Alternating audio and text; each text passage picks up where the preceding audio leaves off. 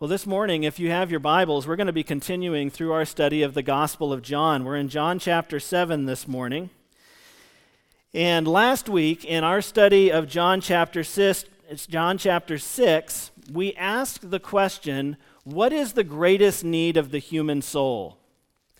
Is the greatest need of the human soul for something, or is it for someone? You might remember that from last week.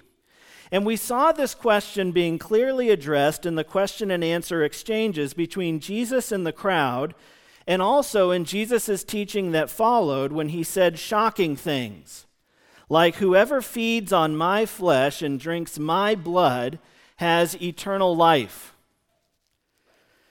Of course, the reason why Jesus spoke in that way was because these people were stuck in a pattern of worship whereby they were continuously trying to get things they wanted from a God they didn't. And so Jesus said, unless you eat my flesh, unless you drink my blood, really ramming it home, you don't need something from me, you need me. They loved the things that they imagined God had in his power to bestow, but they had no particular regard for God in his person. So all of their supposed worship was really not an expression of God's worth to them, as it should be. That's what our English word worship means. It comes from the Old English worship, which means worthship. It's the visible expression that something invisible takes. Like if I say the thing I enjoy with you is a friendship. All those intangible qualities that make you a friend become visible in you. And so the worship that we offer God are those ways that we in our life demonstrate outwardly the inner reality of his worth to us. And so all of their supposed worship, and we put air quotes around that, was really not an expression of God's worth to them, but rather an expression of how much they were willing to pay to get something they wanted from the God that they didn't. This is what it was expressing.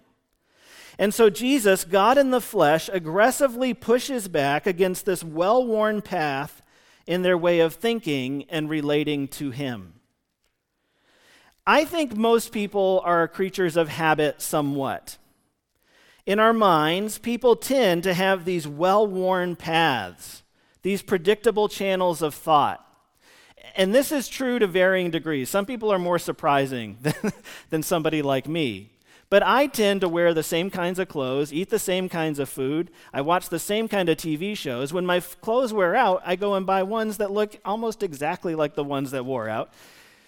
And it just goes on and on and on like this. I am a guy who travels in well-worn paths, ruts, predictable channels. And I think most people, to some degree or less, are like that. All paths should have a destination. But these people to whom Jesus was addressing in John 6, the paths that crisscrossed their minds ran in a loop, doubling back and covering the same ground over and over again without ever going anywhere or accomplishing anything. Paths which should have served to access the marvelous things of God had become an end to themselves, a mind-numbing and tedious loop that began and ended with them. It was an old path of lust, fear, and longing, and it was going to take something wildly unexpected, something totally out of left field, to chase them off of those established paths and into the woods. And so Jesus shows up, and he says, you have to eat my flesh and drink my blood. He's really jarring them. He's trying to shove them off of these well-worn paths in their mind. He said new things. He did things that were unprecedented. And I think it's kind of fun to watch as we read the Bible how people responded to the wild newness of Jesus. Some people think it's the coolest thing they've ever seen. They're sick and tired of the old rut. They are feeling burdened with how mind-numbingly tedious and ineffectual all this is, and there's no hope in any of it. And then along comes Jesus, and they just go, oh, what a breath of fresh air. Others seem to feel threatened or jealous. They like the predictability, the patterns, the ways that they understand things. And Jesus comes and threatens that. Others just seem gobsmacked and puzzled by the whole thing. So much of the book of John has been devoted to chronicling those moments when people encounter Jesus along the established path of their own experience, their own ways of thinking, and suddenly find themselves off the path with Jesus, trying to get their bearings in the wild newness of God and the gospel. I'm thinking of moments like when Nicodemus is wrestling with the thought that he has to be born again. This is an invitation to step off the path. I'm thinking of the woman at the well coming to the realization that she, a woman of well-worn patterns of sin, who everyone else avoided, has been sought out by God himself, saying that he wants to show her grace and mercy. I'm thinking of Nathanael when Jesus said, when you were under the fig tree, I saw you. New stuff, unprecedented. I love these moments, and I think John, the human author of this book, also takes special delight in them. These moments where the established precedent of all that has come before and all the unexamined assumptions that go with that are turned on their head by the new thing God was doing. He documents for us their grumbling, their questions, their death threats, their troubled inner turmoil at the things Jesus said and did. Nicodemus asks, "How can I re-enter my mother's womb to be born again?" Nathanael asks, "Can anything good come out of Nazareth?" And in the text we studied last week, when Jesus made the claim that he came down from heaven, the people grumbled and asked one another, "Is not this Jesus, the son of Joseph, whose father and mother we know? How does he now say, 'I've come down from heaven'?" These are all people who have been traveling the same patterns of thinking for a very, very long time, being confronted with a new idea, and they have questions. They're not sure what to make of this. And this is the moment I think that John, better than any of the other gospel writers, documents for us. In all of this, John is highlighting the tension that exists when Jesus begins confronting and confounding the established expectations of the people he encounters. Brothers and sisters, if you like your life the way it is, don't read the Bible. Don't seek out Jesus. This is a lesson even for those who are long established in the faith. If you like things just exactly the way it is, don't ask Jesus his opinion. Don't seek him out. Because he has this way of confounding and confronting. He tends to afflict the comfortable and comfort the afflicted. But we're always leaving Jesus changed, challenged, prodded off into a direction that we wouldn't have gone if we were left to our own devices. And this brings us to our text for this morning. I think there were few people at that time who had as settled an opinion about Jesus as did his family. One of those things I wish the Bible told us more about was Jesus' relationship with his biological family. The Bible gives us everything we need to know, but not everything we'd like to know. It's designed to satisfy our souls, not our curiosity. Some of the people in the crowd in John 6 knew much more about Jesus' family than we do. They say in verse 41 that they know and are familiar with the family, but the Bible gives us very few glimpses into their family life. We don't know much about if Jesus had a favorite brother. We don't know if they liked playing sports together. We don't know what their holiday observances were like very much. We don't know much about the dynamic that existed in Jesus' family of origin. Joseph is mentioned in the Christmas story, but by the time Jesus begins his earthly ministry, he's not mentioned at all, and we presume he died at some point, but we don't know that story. And I'd like to know it. I'm curious. However, in our text for this morning, John shares with us a rare account, an exchange between Jesus and his biological brothers. According to the Gospels of Matthew and Mark, Jesus had 4 brothers. And he also had sisters. We're never given the names of the sisters or their exact number. But there were apparently more than one of them, so we're safe in saying at least 2. So it appears that Jesus had, at a minimum, 6 siblings who had been born to Mary and Joseph, 4 brothers, and at least 2 sisters. And I think one of the reasons why we find so little information about Jesus' family in the Bible is because of the primary importance that the Bible places on being a brother of Christ in the spiritual sense, over and against the importance of familial bonds. Consistently, throughout our New Testaments, the Bible downplays the importance of being blood related to anything, right?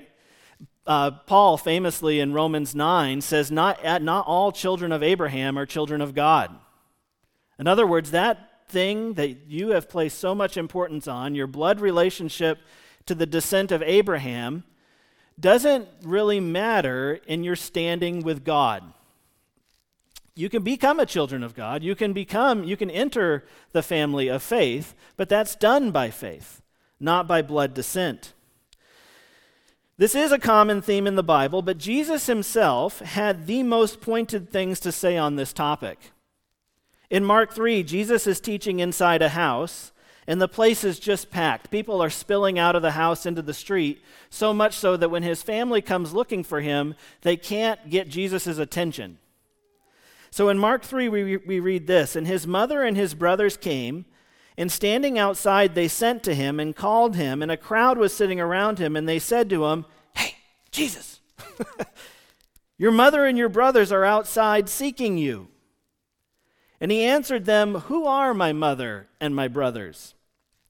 And looking about at those who sat around him, he said, 'Here are my mother and my brothers.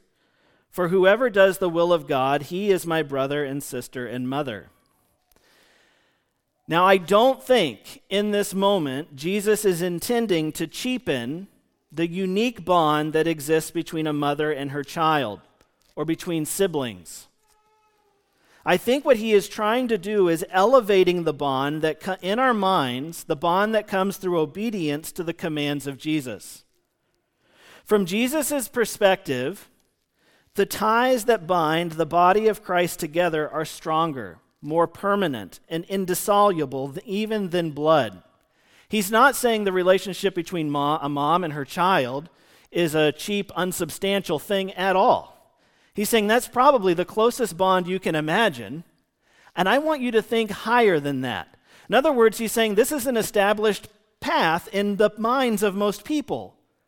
And here he is again confronting us along those paths, that the highest thing, the most important relationships is family. And Jesus says, yes, but who is your true family, your eternal family? What is the deepest bond that it can exist between human beings?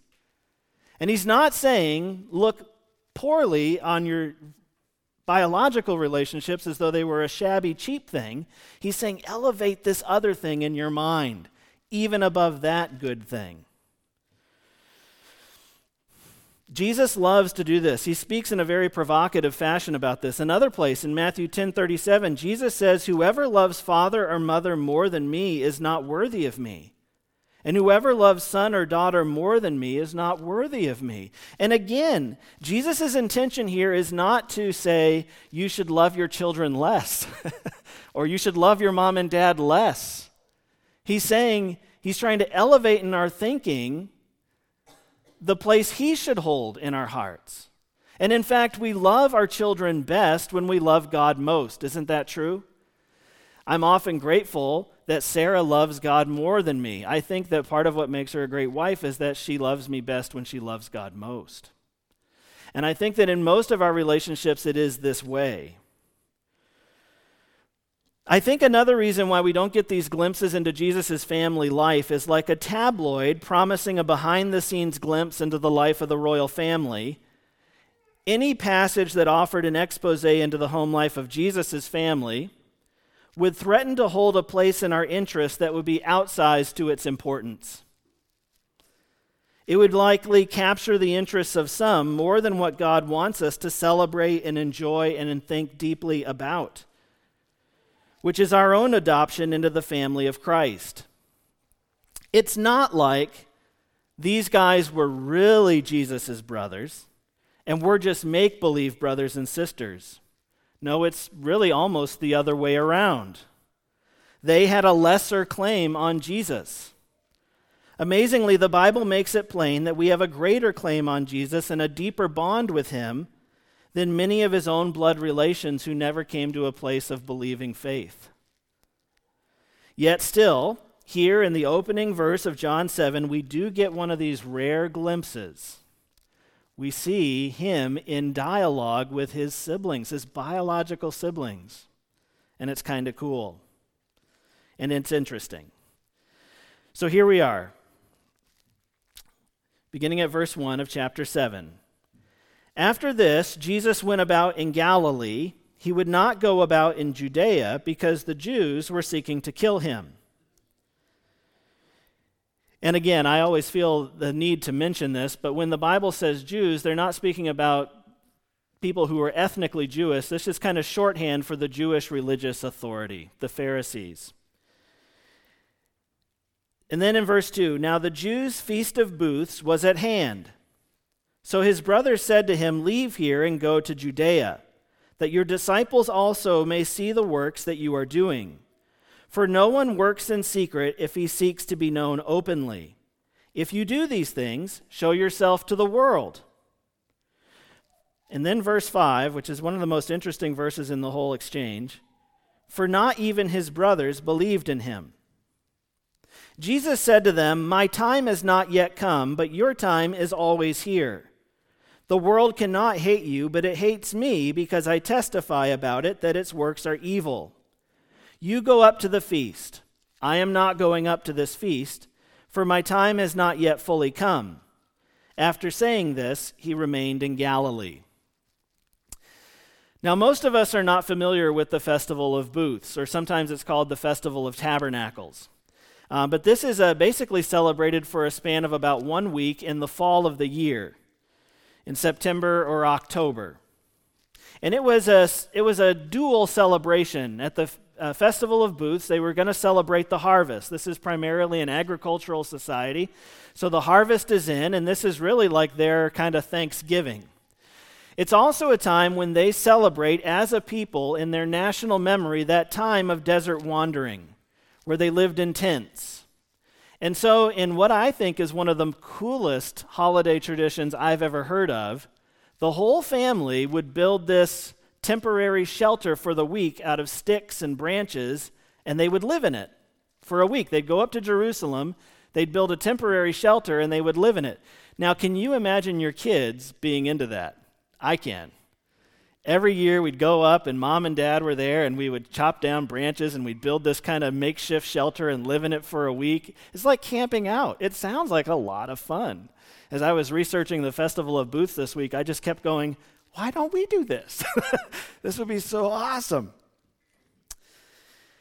But the big thing is that every male was required to attend at least during one day during the festival in Jerusalem. It was a large national gathering. Everybody was going to be there. And we know, because we know the rest of the book, that in time, some of Jesus' brothers would go on to become Jesus followers. This is most famously true of his little brother James, who would become in time head of the church in Jerusalem, and he gives us the book of James in our New Testament. However, as verse 5 says, at this early date, they do not believe in Jesus. And that's a strange thing to read because verses 3 and 4 would seem to demonstrate the opposite. They have been seeing Jesus' works, his miracles, and they're amazed like everyone else. And so, having seen these works, these miraculous things that Jesus is doing, they come to him and they encourage him to seek a larger audience. Jesus, this thing's going on at Jerusalem. Why aren't you there? I mean, this is your big chance. This is where all the crowds are. Take your little song and dance routine up there and amaze all those people. So they encourage him to seek a larger audience so that he can gain a larger following. And having heard that, we would think, well, these guys believe. But it's strange then that what follows is the verse that says they did not believe in him. Now that surprises us a little bit, at least it surprises me. Jesus' own brothers, who knew him as well as could possibly be known, in fact, as a poor Judean family, they probably slept all together in the same bed. They had grown up together in close quarters. Surely they knew him and they had seen it. How is it possible to believe in Jesus' abilities but not in Jesus? You would think that the signs would naturally lead to belief in all that they signify. But this is a strange species of unbelief that we see in Jesus' brothers. I say it's strange, but it's not unique to them. We have other examples of this phenomenon in the Bible, where people possess belief in Jesus' abilities, but not belief in him as Lord. For example, what about Judas? What is his motivation in following Jesus? Does he think something extraordinary is happening with Jesus? Has he had a first seat view of all these works that Jesus has done? He absolutely has. He's seen it.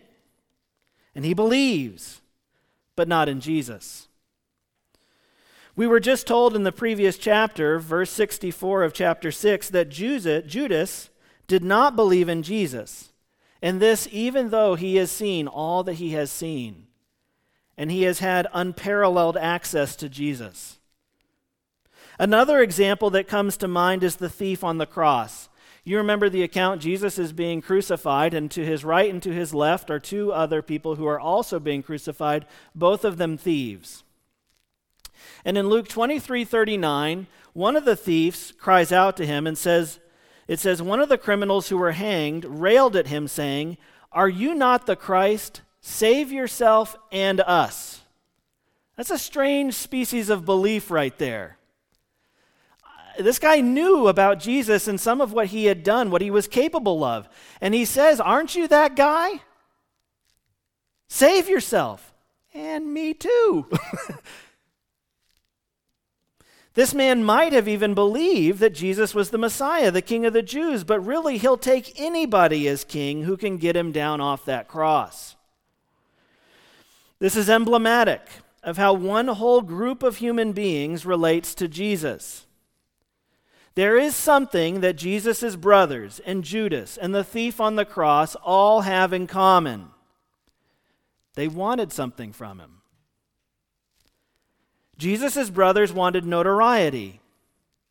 Far from being jealous of Jesus like others were, they wanted some residual benefit from their relationship to the great man Jesus, his rising star. Maybe they could bask in the light of his fame as well. Put yourself in his shoes. We all live here in Aroostook County, which I don't think is that dissimilar from Judea, in that everybody knows each other, right? When Jesus is talking to this crowd in John chapter 6, they said, "Hey, we know his mom and dad's name. Didn't he grow up in Limestone?" That's essentially what happens in that passage. They know each other. And just imagine, put yourself in his brother's shoes, right? They're out at Tim Hortons getting a cup of coffee. Up comes somebody else and says, "Hey, I've been hearing some crazy stuff about your brother." "Yeah, local boy made good." "I'll put in a word for you." "Yeah, okay." It's that kind of thing. "I hear he's healing people. Did you hear my cousin is sick?" "Oh, really? I hadn't heard that." "Yeah, maybe you could talk to Jesus about that." "I'll see." All of a sudden, they're a go-between. They're the access point to the great man Jesus. "Jesus, you should go up to Jerusalem. You should see how big a following you can get." Now, those kind of connect-the-dot things are not spelled out for us explicitly. I'm going out on a risky limb by insinuating that some of that is present in what's happening here, but I see that as a possible motivation in their desire for Jesus to seek out a larger audience. What possible reason would they have if they don't believe in him? Will they believe in his power to create some benefit for them? I think that's probably present. Last week, we saw Jesus rebuke the people who were following him not because they saw the signs, but because they ate their fill of the loaves. And this is essentially the same spirit that we see in Jesus' brothers, who, I believe, again, are encouraging him to do these things so that there might be some benefit for them. To all these people, Jesus is their golden ticket. He's useful to them, but he is not their Lord. This is the dynamic. Jesus is useful, not Lord. They are their own masters. They serve themselves, and Jesus is a useful person in service to their plans, their desires, their ambitions. You see, Jesus' brothers viewed themselves as the main characters, and Jesus was actually supporting cast in their way of thinking. I think this is what Jesus means when he tells them, "My time has not yet come, but your time is always here." What does that mean? Jesus always speaks in this way where you can't just listen to him, you have to stop and think, right? You can't just, everything he's saying doesn't instantly click. You have to think about it and get to the bottom of what he's saying. What does Jesus mean when he says, "My time has not yet come, but your time is always here"? Well, they want him to go up to Jerusalem. And his answer here is actually very similar to what Jesus has to say to his mother at the wedding in Cana. Remember, she comes to Jesus and says, they don't have wine. This is a huge, embarrassing mistake. Maybe you can do something to fix it. And his answer is, "My time has not yet come." And you're like, what does that mean? Well, he's thinking ahead to his crucifixion. We talked about that last October. I'm sure you guys have that sermon memorized, don't you? So I don't have to revisit the whole thing. But here he's saying something very similar. But part of what he's saying is this. I think Jesus, as the perfectly sinless man, is submitting to the will of the Father perfectly. Perfectly. So he says that his time is not his own. He's like a soldier under orders. He can't just go wherever he wants, whenever he wants. He has to wait for the command, because he is submitting to the will of another. He seeks not his will, but the will of his Father. He seeks not his glory, but the glory of the Father. And so he awaits the fullness of time when the Father will lead him to Jerusalem. Jesus often makes statements like this. For example, last week we read, "For I have come down from heaven not to do my own will, but the will of him who sent me." Or in John 5, "I can do nothing on my own because I seek not my own will, but the will of him who sent me." Jesus is perfectly submitted to the will of the Father, so his time has not yet come because he has not yet gotten the direction to go. He's going to go to Jerusalem at the direction of the Father, not the urging of his brothers. However, he says of his unbelieving brothers that their time is always here. What does he mean by that? Well, he obviously means, I think, he's charging them with serving their own ambitions and seeking their own glory. They have no other master than themselves. They're not submitted to the will of anyone above them. They do what they want when they want because they are lords over their own lives.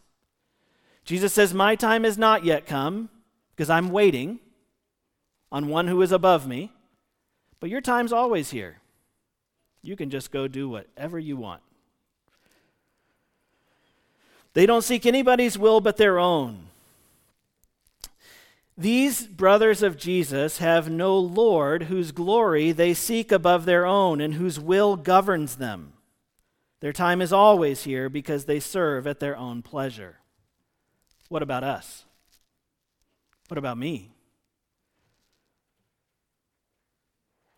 However, before we tut-tut these lesser sons of Mary too much, let's recognize that this tendency to view Jesus as useful rather than Lord is never far from any of us. I think quite often when tragedy and suffering enter our lives, people will think, "I'll try God." If you're king, if you really are who you say you are, get me out of this mess. We pray fervently when we're in a crisis, but rarely seek God when things are calm again. How does this betray anything but the fact that God to us is useful, but not Lord? He's not somebody who is a constant presence relationally in our lives.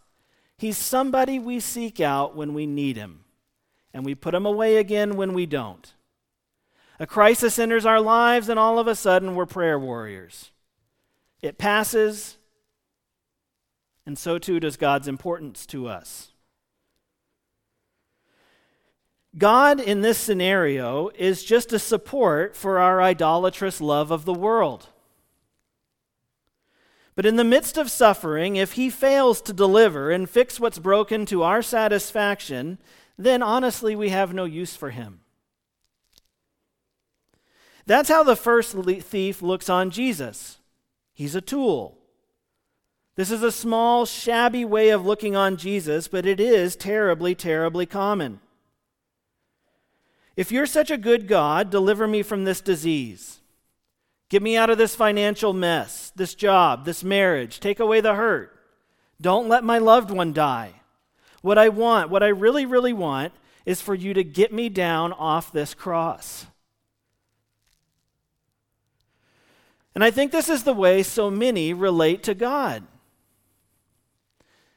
They love the things he has in his power to bestow, but he's just the one you have to do business with. And honestly, if something else could come along to fix it, you might let go of him. If I'm in a financial mess, and I'm in a place of crisis, and I'm crying out to God, and then somebody comes up to me and says, I can help you with that. All of a sudden, that's the person I love. That's the person I'm pursuing. That's the person I'm talking to. That's how these people think. And it's challenging to me in my heart. Because yes, Jesus is absolutely what we pin all our hopes to. We need him. He has everything that we need. But do I love him? I think this is the challenge. They see Jesus' abilities and they love it. But they don't love him. He's useful. He's not Lord. And this is not Christianity. But there's a hopeful truth in all this. James, presumably, he's the oldest of these brothers. He's always listed first when the brothers are mentioned. He's one of these guys who views Jesus as a meal ticket in John chapter 7. He does. He's one of them. He doesn't believe in Jesus, but he believes in what Jesus can do. But James did not stay stuck in this well-worn rut of looking on Jesus as useful but not Lord. He does not stay there. I think sometimes the patterns in our lives, patterns in our thinkings are so established, so deeply established, that we despair of ever breaking out of them into new ways of thinking, new ways of living and doing. But the Bible is not a book of hopeless despair. It is a book full of hopeful stories of radical transformation, and James is one of them. Have you ever read how James begins his book in the book of James? The very first words, by way of introductions, James says, a servant of God and of the Lord Jesus Christ, to the 12 tribes in the dispersion, greetings. He's not name dropping. He's not saying I'm a somebody because I'm Jesus' brother. In fact, he never mentions it anywhere in the book. Never once. How does James introduce himself to us? Well, he could have introduced himself by mentioning the interesting and noteworthy fact that he's Jesus' brother. Unlike the rest of you chumps, I'm actually biologically related to the Lord. Never says that. Or he could have invoked his impressive credentials as leaders of the church in Jerusalem, the largest church in that time. Arguably the most influential church leader, maybe even more than Peter. I say that with some proof. In Galatians 2, A delegation comes to Galatia, and they come as representative of James, and it says Peter is afraid of them. Peter is afraid of the group in Jerusalem. I don't think he had anything to fear from James. It's all in his own mind. He fears their opinion. And he does some disastrous things. You can look up that story.